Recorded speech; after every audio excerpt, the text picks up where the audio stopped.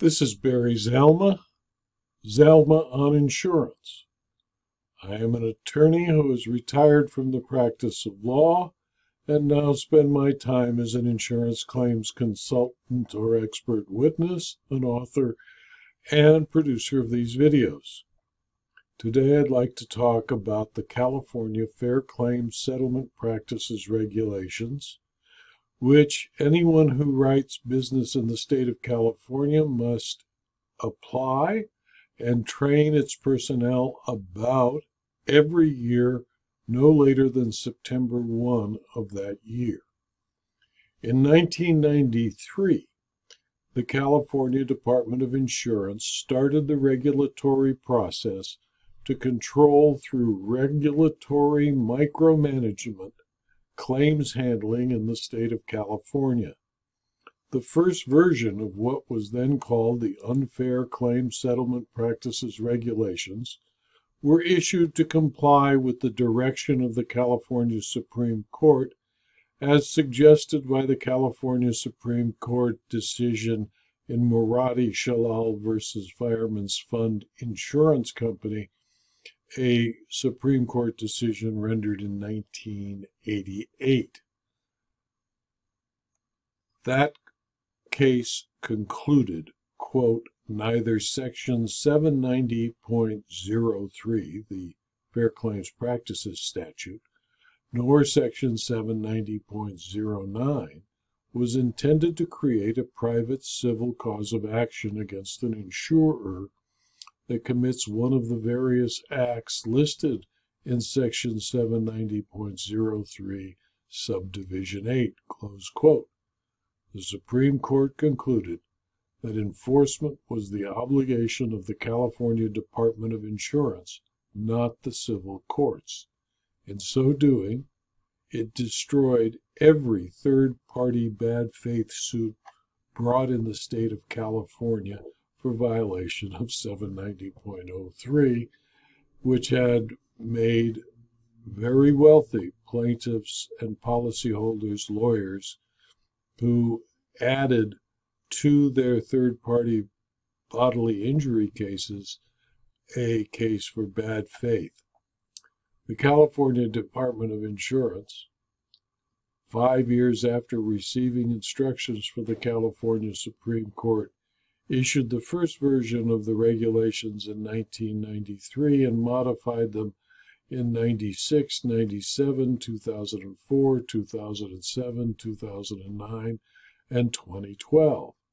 The 1997 changes renamed the regulations as the California Fair Claims Settlement Practice Regulations, which name remains. The regulations imposed on all insurance personnel a detailed laundry list of actions that the California Department of Insurance considered wrongful or in violation of the Fair Claims Practices Act. The regulations impose on all insurance claims personnel the requirement that they read and understand the regulations or attend an annual training program no later than September 1 of each year. Insurers are compelled to ascertain that every employee involved in any way in the claims process is trained about the regulations or has submitted a sworn statement that he or she has read and understands the regulations.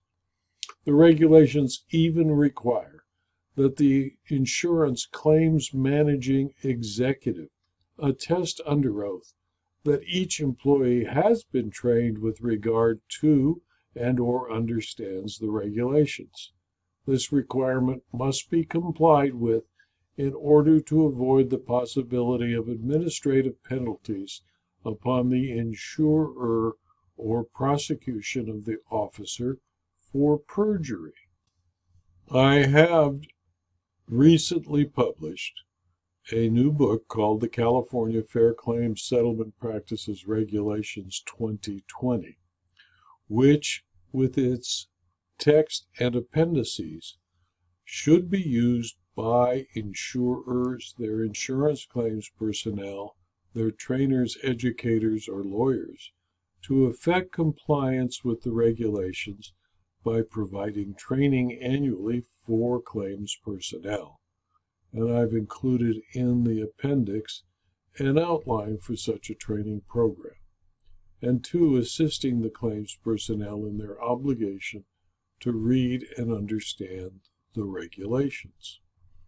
California Fair Claims Settlement Practices Regulations 2020 can also be used by policyholders, public insurance adjusters, and lawyers representing policyholders to assist their clients in presenting and resolving claims made to insurers, whether by negotiation or litigation. The appendices include the outline for use by insurance claims personnel in presenting a training program similar to insurance companies' claim personnel. Reading the book alone should give the reader sufficient information to declare under the penalty of perjury that he or she has read and understands the regulations if a training class is unavailable or inconvenient. In addition, the insurer who presents the training materials should be able to ascertain that each of the insurer's employees who need to be trained were adequately trained. Insurers must understand that every claims employee must be trained annually in accordance with the requirements of the regulations, no later than September 1 of each calendar year, and insurers must be ready to prove to the Department of Insurance compliance with that requirement. Failure to provide evidence of compliance with the regulations can cause the California Department of Insurance to assess major fines against the insurer. Those found in violation can be fined up to $55,000 for each violation and may even lose their certificate of authority to do business in California. For example, an insurer with 100 employees who have not been trained could, but probably will not, face a fine of $1 million or more. Revisions in the regulations not noted by the insurer may increase the number of technical violations, so it is prudent to check the California Department of Insurance website for any changes to the regulations. California, as well as many other states, have enacted statutes that require insurers to act in good faith when dealing with insureds or third-party claimants. Because some insurers failed to fulfill their promises, because some insurers took advantage of their insureds, California courts created the new tort of bad faith. Further, since some insurers acted in bad faith and caused harm to their insureds, the California legislature enacted a Fair Claims Settlement Practices Act designed to regulate insurers and insurers' conduct in dealing with California residents. The state set up a statutory scheme and a set of regulations that allowed the state, by the office of the elected insurance commissioner, to punish insurers who violated the statutory and regulatory requirements. The statutes and regulations are one-sided. They only control the activities of insurers, not those who are insured. The initial statute, designed to explain the difference between good faith claims handling and wrongful claims handling, now provides as follows in California Insurance Code section 790.03 parentheses small h close parentheses. Quote, knowingly committing or performing with such frequency as to indicate a general business practice any of the following unfair claim settlement practices. 1. Misrepresenting to claimants pertinent facts or insurance policy provisions relating to any coverages at issue. 2. Failing to acknowledge and act reasonably promptly upon communications with respect to claims arising under insurance policies. 3. Failing to adopt and implement reasonable standards for the prompt investigation and processing of claims arising under insurance policies. 4. Failing to affirm or deny coverage of claims within a reasonable time after proof of loss requirements have been completed and submitted by the insured. 5. Not attempting in good faith to effectuate prompt, fair, and equitable settlements of claims in which liability has become reasonably clear. 6.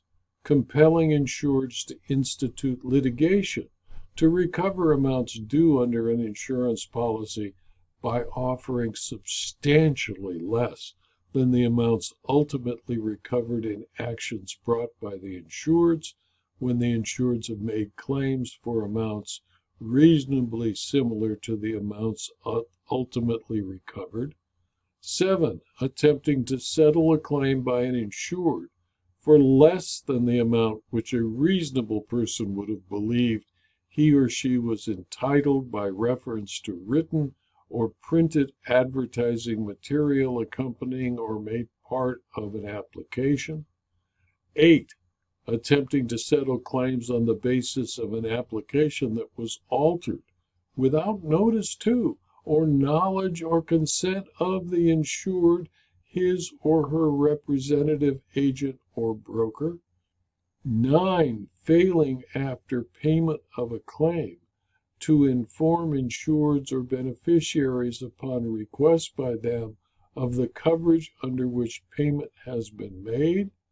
10. Making known to insureds or claimants a practice of the insurer of appealing from arbitration awards in favor of insureds or claimants for the purpose of compelling them to accept settlements or compromises less than the amount awarded in arbitration.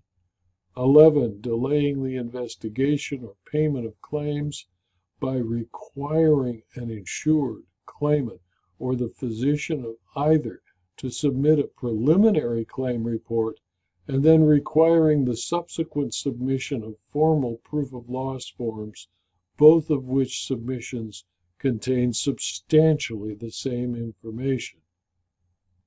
12. Failing to settle claims promptly where liability has become apparent under one portion of the insurance policy coverage in order to influence settlements under other portions of the insurance policy coverage. 13.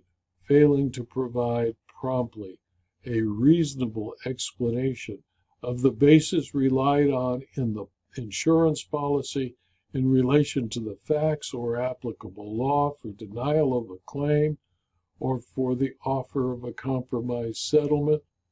14. Directly advising a claimant not to obtain the services of an attorney.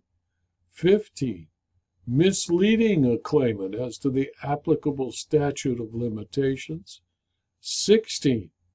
Delaying the payment or provision of hospital, medical, or surgical benefits for services provided with respect to acquired immune deficiency syndrome or AIDS-related complex for more than 60 days after the insurer has received a claim for those benefits, where the delay in claim payment is for the purpose of investigating whether the condition pre-existed the coverage. However, this 60-day period shall not include any time during which the insured is awaiting a response for relevant medical information from a health care provider. And 17, canceling or refusing to renew a policy in violation of Section 676.10 of the California Insurance Code. Since the California Supreme Court required that the California Department of Insurance enforce the statute, the regulations were created. This video was adapted from my new book, The California Fair Claims Settlement Practices Regulations 2020, and is available as both a Kindle book and a paperback from Amazon.com and from my website, Zalma.com, by clicking on the Insurance Claim Library link. If you found this video to be interesting or useful to you, please pass it on to your colleagues. It's free.